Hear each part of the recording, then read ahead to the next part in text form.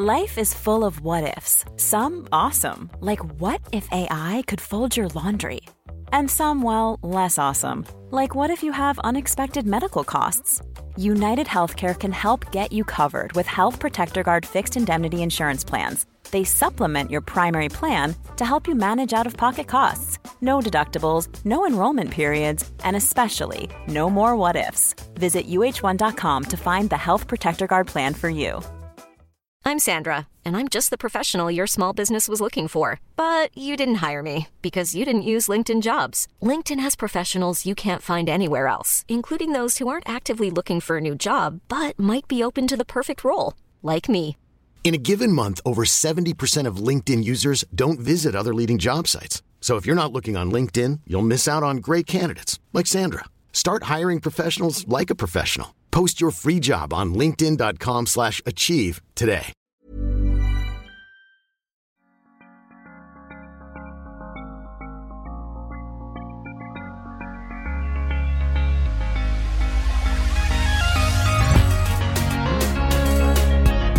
Good movement, and welcome to Redefining Yoga, a lit yoga podcast, which is designed to investigate all aspects of the modern evolution of yoga from my background as a physical therapist and lover of movement. My mission is to help everyone find freedom through smarter and safer movement patterns, so together we can be uplifted, benefiting all beings.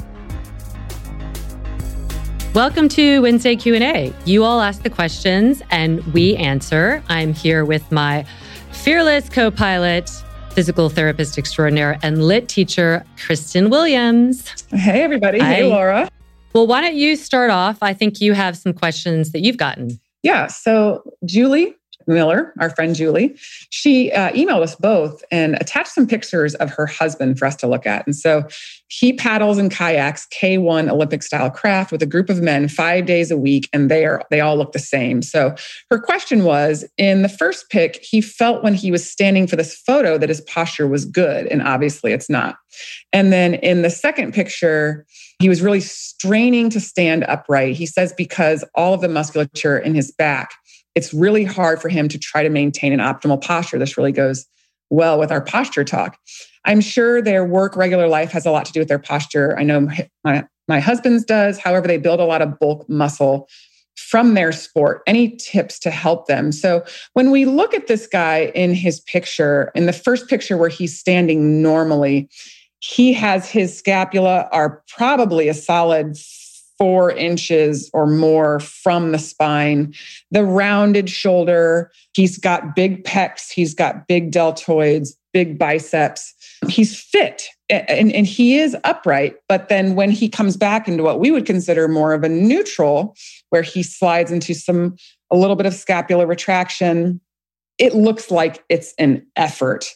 And, I think that this is not unique to kayakers. This is common to weightlifters, common to desk jockeys, people who sit a lot, but particularly muscly men, I say, men build muscle, and we really have to think about how a muscular body can affect the skeletal system, and so for this guy, I'm looking at the pictures, Laura, I don't know if you have it in front of you, but where it is, he's heavily muscled. And I've seen this in my own husband and we see this in the clinic, and that's kind of the clinic, but the studio, when we have these bigger men, the muscle starts to almost tie down the joints. There's not enough, even bringing the arm across the body, the bulk of the musculature is going to limit how far the humerus can horizontally adduct.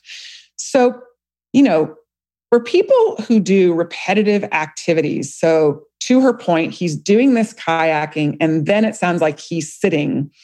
He's promoting his body is constantly in that rounded position. And to be honest, he doesn't look terrible. You wouldn't look at him and be like, oh my God, look at that guy's posture. It's more like the discerning eye might say, okay, he probably, if he lies on his back over a block, he cannot open his chest and get his arms down. You lose some external rotation capability just because of soft tissue tightness. So what are the things we would recommend really for him? It's no different than anybody else. It would be opening the chest, opening the thoracic spine, getting the ears back over the shoulders. For someone who is an athlete, it probably benefits him to have that muscle tone, that tension to produce more force in the way he needs to produce it. So you really have to, when we're dealing with athletes, we have to weigh the needs of the sport against the needs of the body in a long term. What do you have to add to that, Laura? I would say similarly, and I'm thinking of Tim, would be an example of a really strong athlete pre-practicing LIT and probably even better now in terms of balanced and sustainability, because you don't have to lose that muscle mass, but underneath, so that's the superficial muscles that have been working, it sounds like. And maybe with Julie's husband, maybe not, but underlying those postural stabilizers need to be strong. Yeah. So, I would say that keeping the posture, balancing it out with some smaller, in addition to the stretching, smaller stabilizing movements to recruit the deeper muscles. Because remember when Tim first came in, like he would do the abdominals and you could see it was all rectus. I don't know if you remember that. It was just like poofing out. And, over time, he's got it. So now he's got the full Monty, what everybody wants. He's strong on the outside and on the inside. So I think that's what really makes the biggest difference is, stretching out the more restricted areas like the chest, perhaps the lats. I'm sure his lats are probably been used a lot. Again, that's great, but are the underlying muscles, the underlying stabilizers helping as much? So this would be my only add-on to that. All right, next question we've got. All right, so let's do this one other one that came to me by Katie Potts Schulte, Kept Cakes. I love that name. I have my 200-hour RYT in 2000, or she got it in 2013, and have been teaching group classes and done some continuing education, anatomy, etc. since then. Since starting LIT a year ago, I am hungry to bring wellness through yoga to more folks. What are your thoughts on following a LIT training track versus pursuing a yoga therapy certification through IAYT? Does the IAYT or IYAT certification hold any more value, career potential versus LIT? I thought this would be a great question for you to answer. That's a great question. So I don't know much about it. I've never actually looked into it. I think it's twofold. I have had people that have gone through that, and universally, and I'm not just saying this because it's our training, but universally, what everyone comments is that this is so comprehensive. And it's such a comprehensive training that really instills confidence. So I think credentials are great, but it ain't going to do much if you're not as confident. And I think what we produce are really confident people who can speak to many different people that come in front of them and help them without a physical therapy training, but with a very solid education about the body. And so if you're looking at it from a strictly credential standpoint, I can't answer that. I don't know. What is ultimately going to make you successful is having people stick with you, them telling other people about you, building your business that way. People will stick with you if you're helping them feel better, if you're helping them move better, if you're educating them, if you're passing on that education. So for me, I think that what I've seen with people that have gone through my training is they've already been teachers before, they become even more successful teachers because people are being drawn to them because of their knowledge, their confidence. It's not just like an external confidence. It's a real confidence because you have knowledge, and knowledge is power. You might get similar knowledge. I can't speak to it because I don't know about it, but I can speak to our program, which is very comprehensive in understanding the body and how it works, and then how you can address that in the setting of, privates. We have a lot of people who would not have had that confidence to go and do privates who now do, and working with people who have limitations, injuries, and all of that. So that's what I would say. see what works best for your schedule. That's another thing, for your own schedule. But in terms of being able to market yourself, I don't really know. I know that our LIT brand is growing exponentially. And so I think it will become more and more recognized. Like, I don't know if that yoga, what is it called? Therapist. I don't know if that's a well-recognized brand either. So I think it comes down to less about the credentials and more about what you think would be best for you, and really looking into each of the programs, talking to people who've gone through both programs. Because the yoga therapy program might have something, I'm sure it does, other things that we don't even get into that you might be really interested in and you would miss out on. So I would just talk to people who've gone through both and see what that information tells you in terms of what you want to do and how you want to apply it. That's exactly what I told her. So perfect. Yeah. Well, there you go. Take on that. So, all right, I'm passing it back to you. The next one. All right. So there's a lot of backbend questions that I've gotten. And so some of these will all be under one umbrella. But Joe Music UK, why my back can twinge in some asanas, poses, particularly where my back bends to a side position. So the question is, why do I tweak that way? Yeah, why does it twinge? Yeah, interesting with side bending, years of looking at, and I used to work almost exclusively with spine back in Louisville, Kentucky. And so I've seen a lot of spines bend. And the most probably common thing I would see with lateral flexion or lateral side bending is people will laterally flex at only one segment. We lose this ability to move segmentally, And so when you are constantly hinging at one joint, and a lot of times it was at those transitional points where the lumbar spine, which is your low back, meets the thoracic spine, which is connected to the ribs, they would be constantly hinging there, or at the lumbosacral junction, because there wasn't a fluidity to their side bending, and having to restore that capability and retrain that ability to move segmentally really helped that. So I think that's a reason for a lot of tweakiness, because we are just not moving well as the spine as a unit. It tends to hinge at certain points. So I would look at that. Look at yourself. Set up your phone. Take off your shirt or wear a sports bra if you're a lady, and just side bend and look to see, what does the spine look like? It will give you a lot of information. And then what can you do to facilitate better movement? You can use bolsters. You can be surprised if you loosen up your hips. That might affect how you move at your back. If you loosen up your shoulders or mobilize your upper back, it will affect how you move below. Because a lot of times we're just seeing faulty movement patterns that translate into areas of stress that are constantly being tweaked.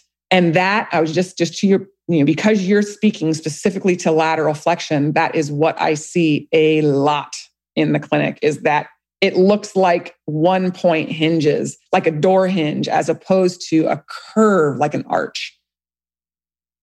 Yes. And I would say, adding on to that, look, like Kristen was mentioning, look above and below.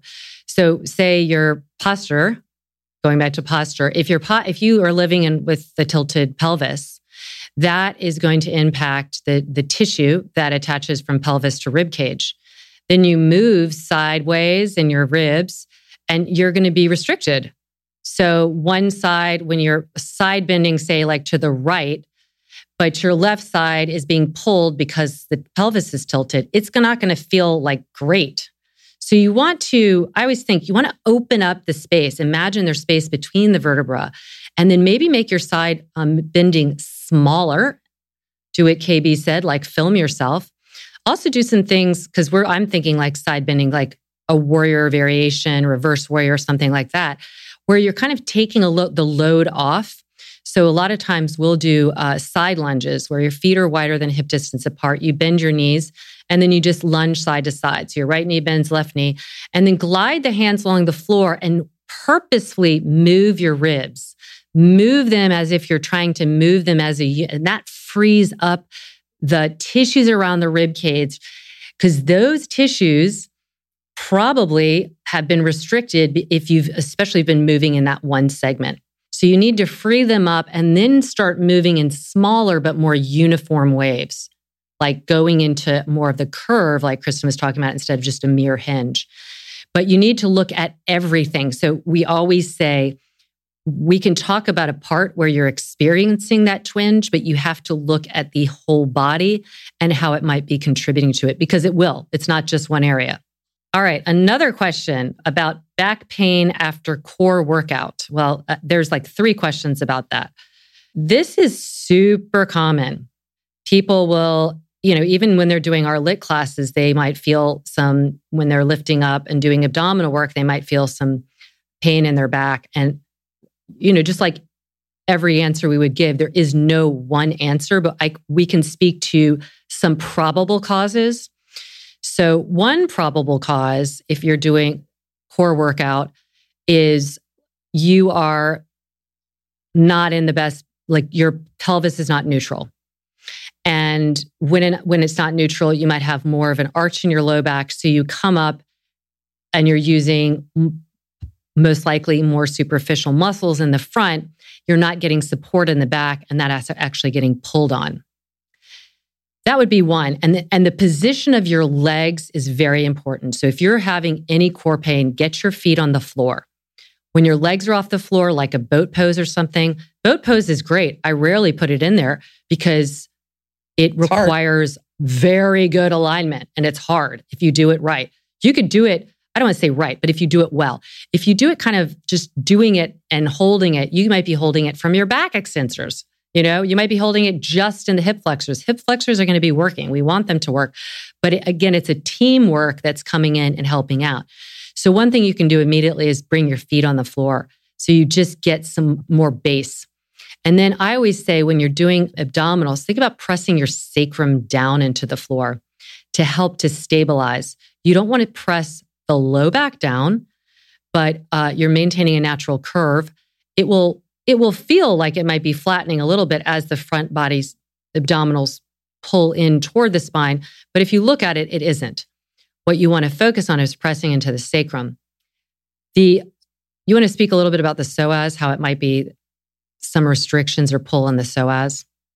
Yeah, so we have a muscle deep in our belly called our psoas, which is actually the main stabilizer of the lumbar spine from the front. So it attaches to the lumbar spine, the transverse process from the front side. If you imagine you took all your guts out, there it would be attaching to that front side, and then it comes down to your femur. And so, any type of restriction or overuse or dysfunction in that psoas, might be pulling on your low back.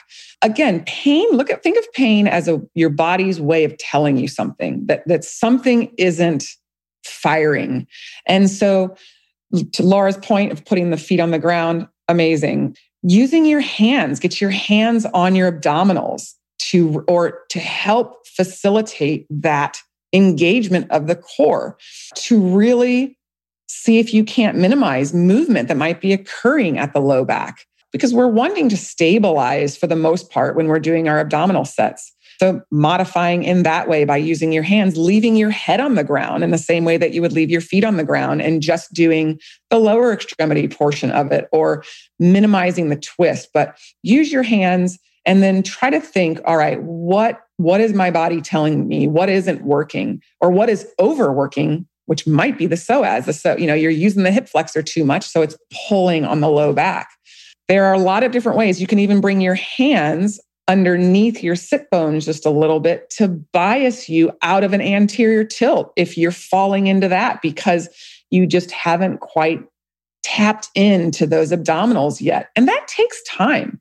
Talking about in maybe just this last question or last call, my husband, had a really hard time tapping into his abdominals. Super strong guy. You get him in a side plank, he's shaking like a leaf.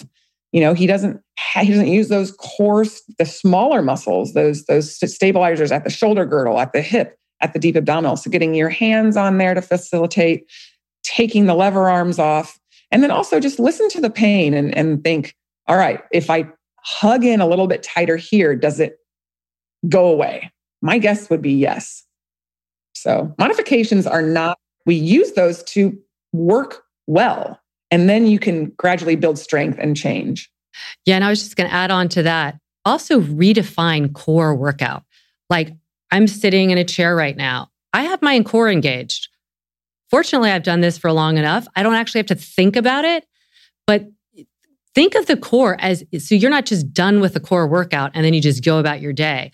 You want those core muscles. And like Kristen said, imagine taking away like everything, all the organs and stuff and going right by the spine.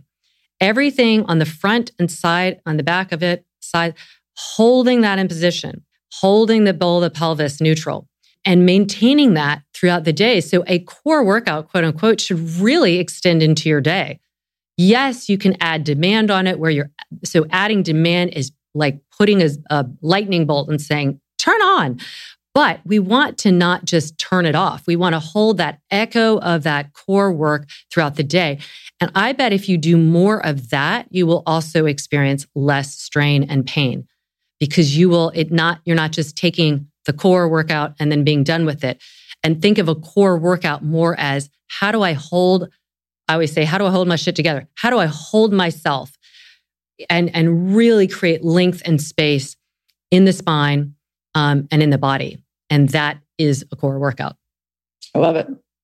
Yay, more core. You're wearing your shirt. So also get a more core shirt because that'll help. It'll remind you. Yes. That's why we have it.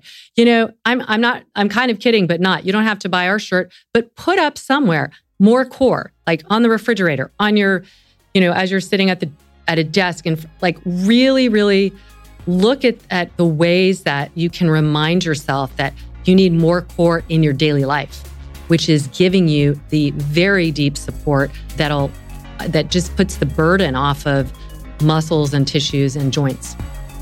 So without that, more core always. Thank you, my friend, my darling. As always, thank you guys for joining us. We are pulling for you.